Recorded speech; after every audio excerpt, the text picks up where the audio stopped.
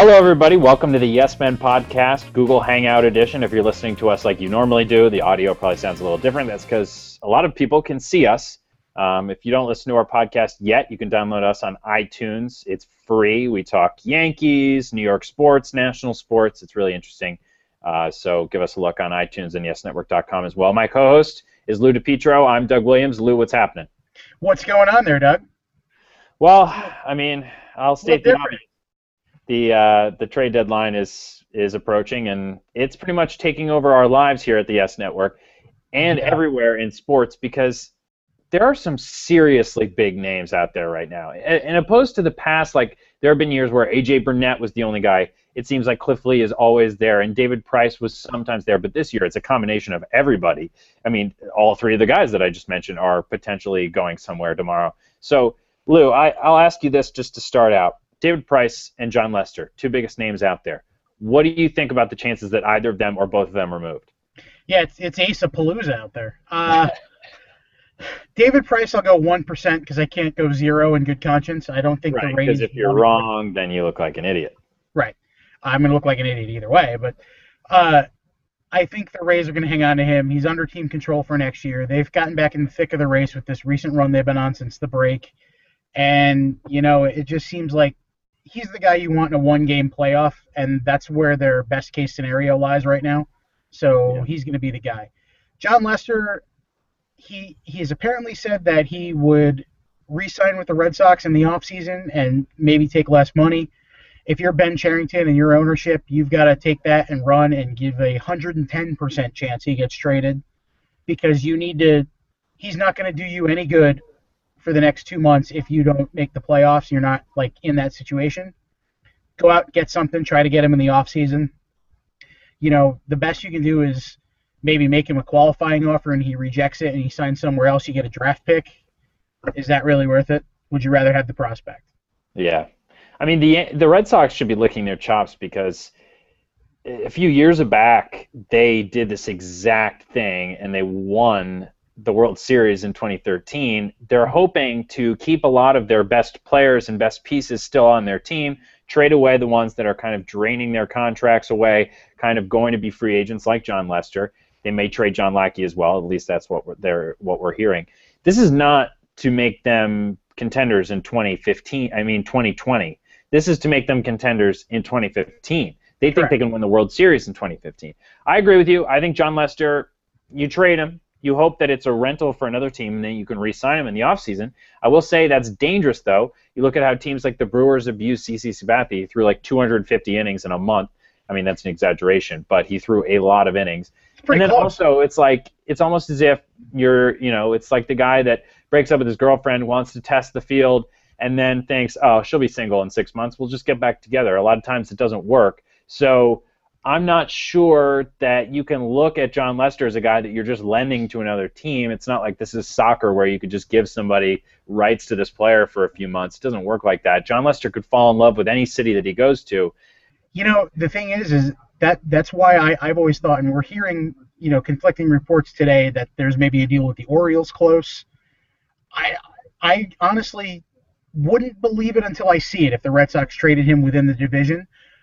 24 hours ago, I would have told you I wouldn't believe it until I see it that he would be traded in the American League, because if he does fall in love with Baltimore, or if he goes somewhere else like Anaheim or Seattle or Detroit, now you have to face him multiple times a year if he decides, hey, I kind of like it here, I'm going to re-sign here. They've got a better chance than the rebuilding team that just shipped me off for moving parts. Yeah. I mean, what do you think? I'll ask about this. What do you think about the Phillies' two guys, Cliff Lee, Cole Hamels? I mean, I think it's kind of an obvious situation for Cliff Lee to get dealt in August after the trade deadline, because his contract is so ridiculous. The team that takes a chance on him will probably be the only team that picks him up off waivers. He won't have any trouble passing through, so You'll be able to kind of negotiate a trade after that happens, because he's owed so much money. Cole Hamels, do you see him going anywhere? I don't know how any team with a straight face could trade that guy, because he's so money. Yeah, and he's got a lot of time left on his contract in addition to money, and the Phillies aren't going to be bottom dwellers for forever, or at least for the duration of that contract. Any trade that's made for him is either going to be a straight-up dead salary dump, or they're going to get 15 prospects back for him, because It's the kind of deal you don't see traded ever, not even often, ever. Lee, I agree 100%. He seems like an mid-August, late August deal to me because he's got roughly $50 million left on his deal between next year, the ridiculously high option buyout in 2016, and what's left on this year's contract. And I don't think any team's going to claim him on waivers, just knowing that if Philly's like, haha, sucker, they're on the hook for 40-plus mil. Right. For a guy who's, let's be fair, Cliff Lee is not the Cliff Lee he was a few years ago when he was a hired gun helping the Phillies in Texas to the World Series in a few years in a row. That would be a sucker bet claiming him on waivers, and the Phillies just like, yep, see ya, goodbye. Like, but for a team to say, hey, maybe he clears waivers, let's strike a deal after he's had a few more starts to prove that he's healthy. He hasn't exactly had the best line since he came back from the disabled list earlier this month, but after a few more starts to prove that he's healthy, that he's got it, 6 weeks down the stretch, he could be a good asset. So I guess we would agree that John Lester is probably the best pitcher that will most likely be moved. But yeah. What about hitter? Because there aren't any guys out there that are going to knock your socks off, really. Maybe Matt Kemp. Would you say he's the best hitter on the market? If he's on the market, I would say so. The problem is with Matt Kemp is, the Dodgers outfield is crowded. If one of them could play third base or even second base and slide the infield around, it would probably be a little helpful for Don Mattingly. But the problem with that outfield is that there's a lot of talent and a lot of money and a lot of time there, but there's not a lot of production. Carl Crawford is not the Carl Crawford that the Red Sox gave $130 million to a few years ago. Andre Ethier looks more like a fourth outfielder than a guy who's one of the highest paid players in baseball. Matt Kemp hasn't been the same since he got hurt in the middle of that Triple Crown run a couple seasons ago. Their best outfielder right now is Puig, who is a sensation, young, less money kind of guy. They've got a hot prospect in Jock Peterson in AAA. Scott Van Slyke has been playing well. I mean, it's almost like they're going to have to trade pennies on the dollar for one of these guys, unless it's something bizarre like straight up, hey, Philly, we'll give you Matt Kemp for Cole Hamels, straight up. I'll tell you what. Kind of deal like that. You know what? If the Yankees were to go get Matt Kemp, it would make a lot of sense because Ichiro's been starting in right field. The Yankees don't really view him, and he shouldn't be viewed as a starting outfielder. I think he's more of he's a perfect bench player because he's got speed and plays defense really well. You bring Matt Kemp in, it's really similar to Chase Headley. You're acquiring him for his past. Not that he's necessarily older. I mean, Chase Headley's only 30. I'm not exactly sure how old Matt Kemp is, but he's not like nearing 40. He's still pretty young. I believe he's 30 as well. Right. So you acquire both of these guys thinking, all right, they've had some great all-star years in the past. Why not give him a chance? See if a change of scenery boosts, his numbers. And you're hoping that he's finally healthy. I mean, Matt Kemp hit 2 home runs last night. It's possible that he's finally getting healthy. He had a lot of nagging injuries, Yep. So I personally think he has the highest upside in terms of hitters. I think if you're looking more realistically for Yankees options, I would put Josh Willingham in that mix, although I've heard that a lot of the people are saying that the Twins are looking really desperately to trade him, and not a lot of people are interested. Maybe also a John Mayberry Jr. in Philly or a Marlon Byrd in Philly. Who else do you think the Yankees might have their eyes on? Well, Willingham would make a lot of sense because he's a true rental. He's a guy that you're acquiring him for his past potential as well, with a lot of right-handed power. Marlon Byrd would be an interesting fit. Kemp as well, because then next year you could kind of employ more of a 4-man outfield rotation, sort of along the lines of what maybe was meant to be done this year with Soriano. But a healthy Beltran, you can DH him a majority of the time, but also give Ellsbury a day, Gardner a day, Kemp a day. You're facing a lefty, Teixeira gets a day, that kind of thing. I think it's going to be a more incremental upgrade like that. I think the Yankees know they need a right field bat. Carlos Beltran being able to play right field would be helpful because then they could just go out and get a bat and stick him in the DH slot. The problem is, like you said, Byrd, Kemp's out there. Byrd is kind of a hot name. Alex Rios, maybe. He hasn't really shown a lot of power playing in Texas, which is a big ballpark, but the ball does carry. He'd be a prototypical number 2 hitter, kind of, you would think, for the Yankees, and would fit in well, and he's only under contract for 1 more year at a fairly reasonable rate. I just don't know what's out there outside of those 4 guys. I mean, is an incremental upgrade like a Carlos Quentin? Does that have some... I'm not even sure that's an incremental upgrade, considering he's below 200 at this moment, I think. Right. I mean, and Mayberry is kind of a split outfielder, so do you bring him in and say, all right, well, you and Ichiro are now a platoon?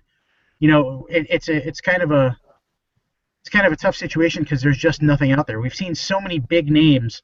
Samardzija Hamill, Houston Street is gone already. The Yankees have gotten Headley. This Lester thing is got some legs apparently, or maybe it doesn't. Who knows? Justin Masterson traded to the Cardinals apparently earlier today. There might not be anybody left, especially if Price gets pulled off the block and a guy like, say, I don't know, Cliff Lee, Cole Hamels is too much. The asking price is too much. Well, we're hearing as we're talking right now that David Price is pretty much off the market, Right. and it makes a lot of sense. I mean, we've been talking about this for a few days now. The Rays have been streaking, Mhm. and if I'm the Rays now, you're keeping Price. Go buy, Go out Absolutely. and get another bat, because everyone knows that's your biggest issue is the fact that you're really not going to score many runs, and Evan Longoria's had such a poor season, so you go out and get a bat now that you're keeping Price. I don't think you keep Price and just kind of expect to stay hot because you can't keep up the pace that the Rays are currently on.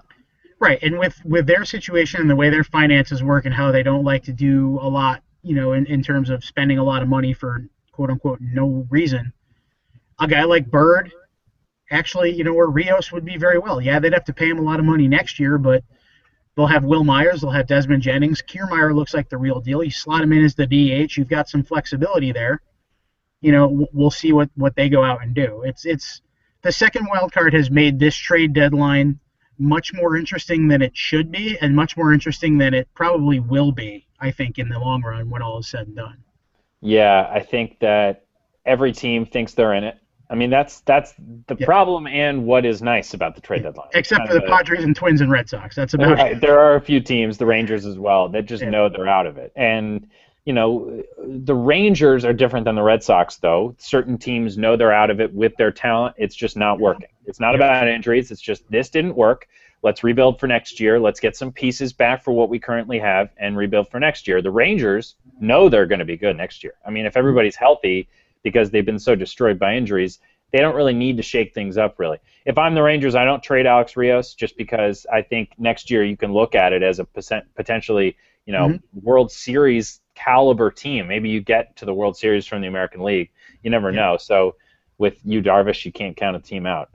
I like the two wild cards just because I think it keeps things interesting.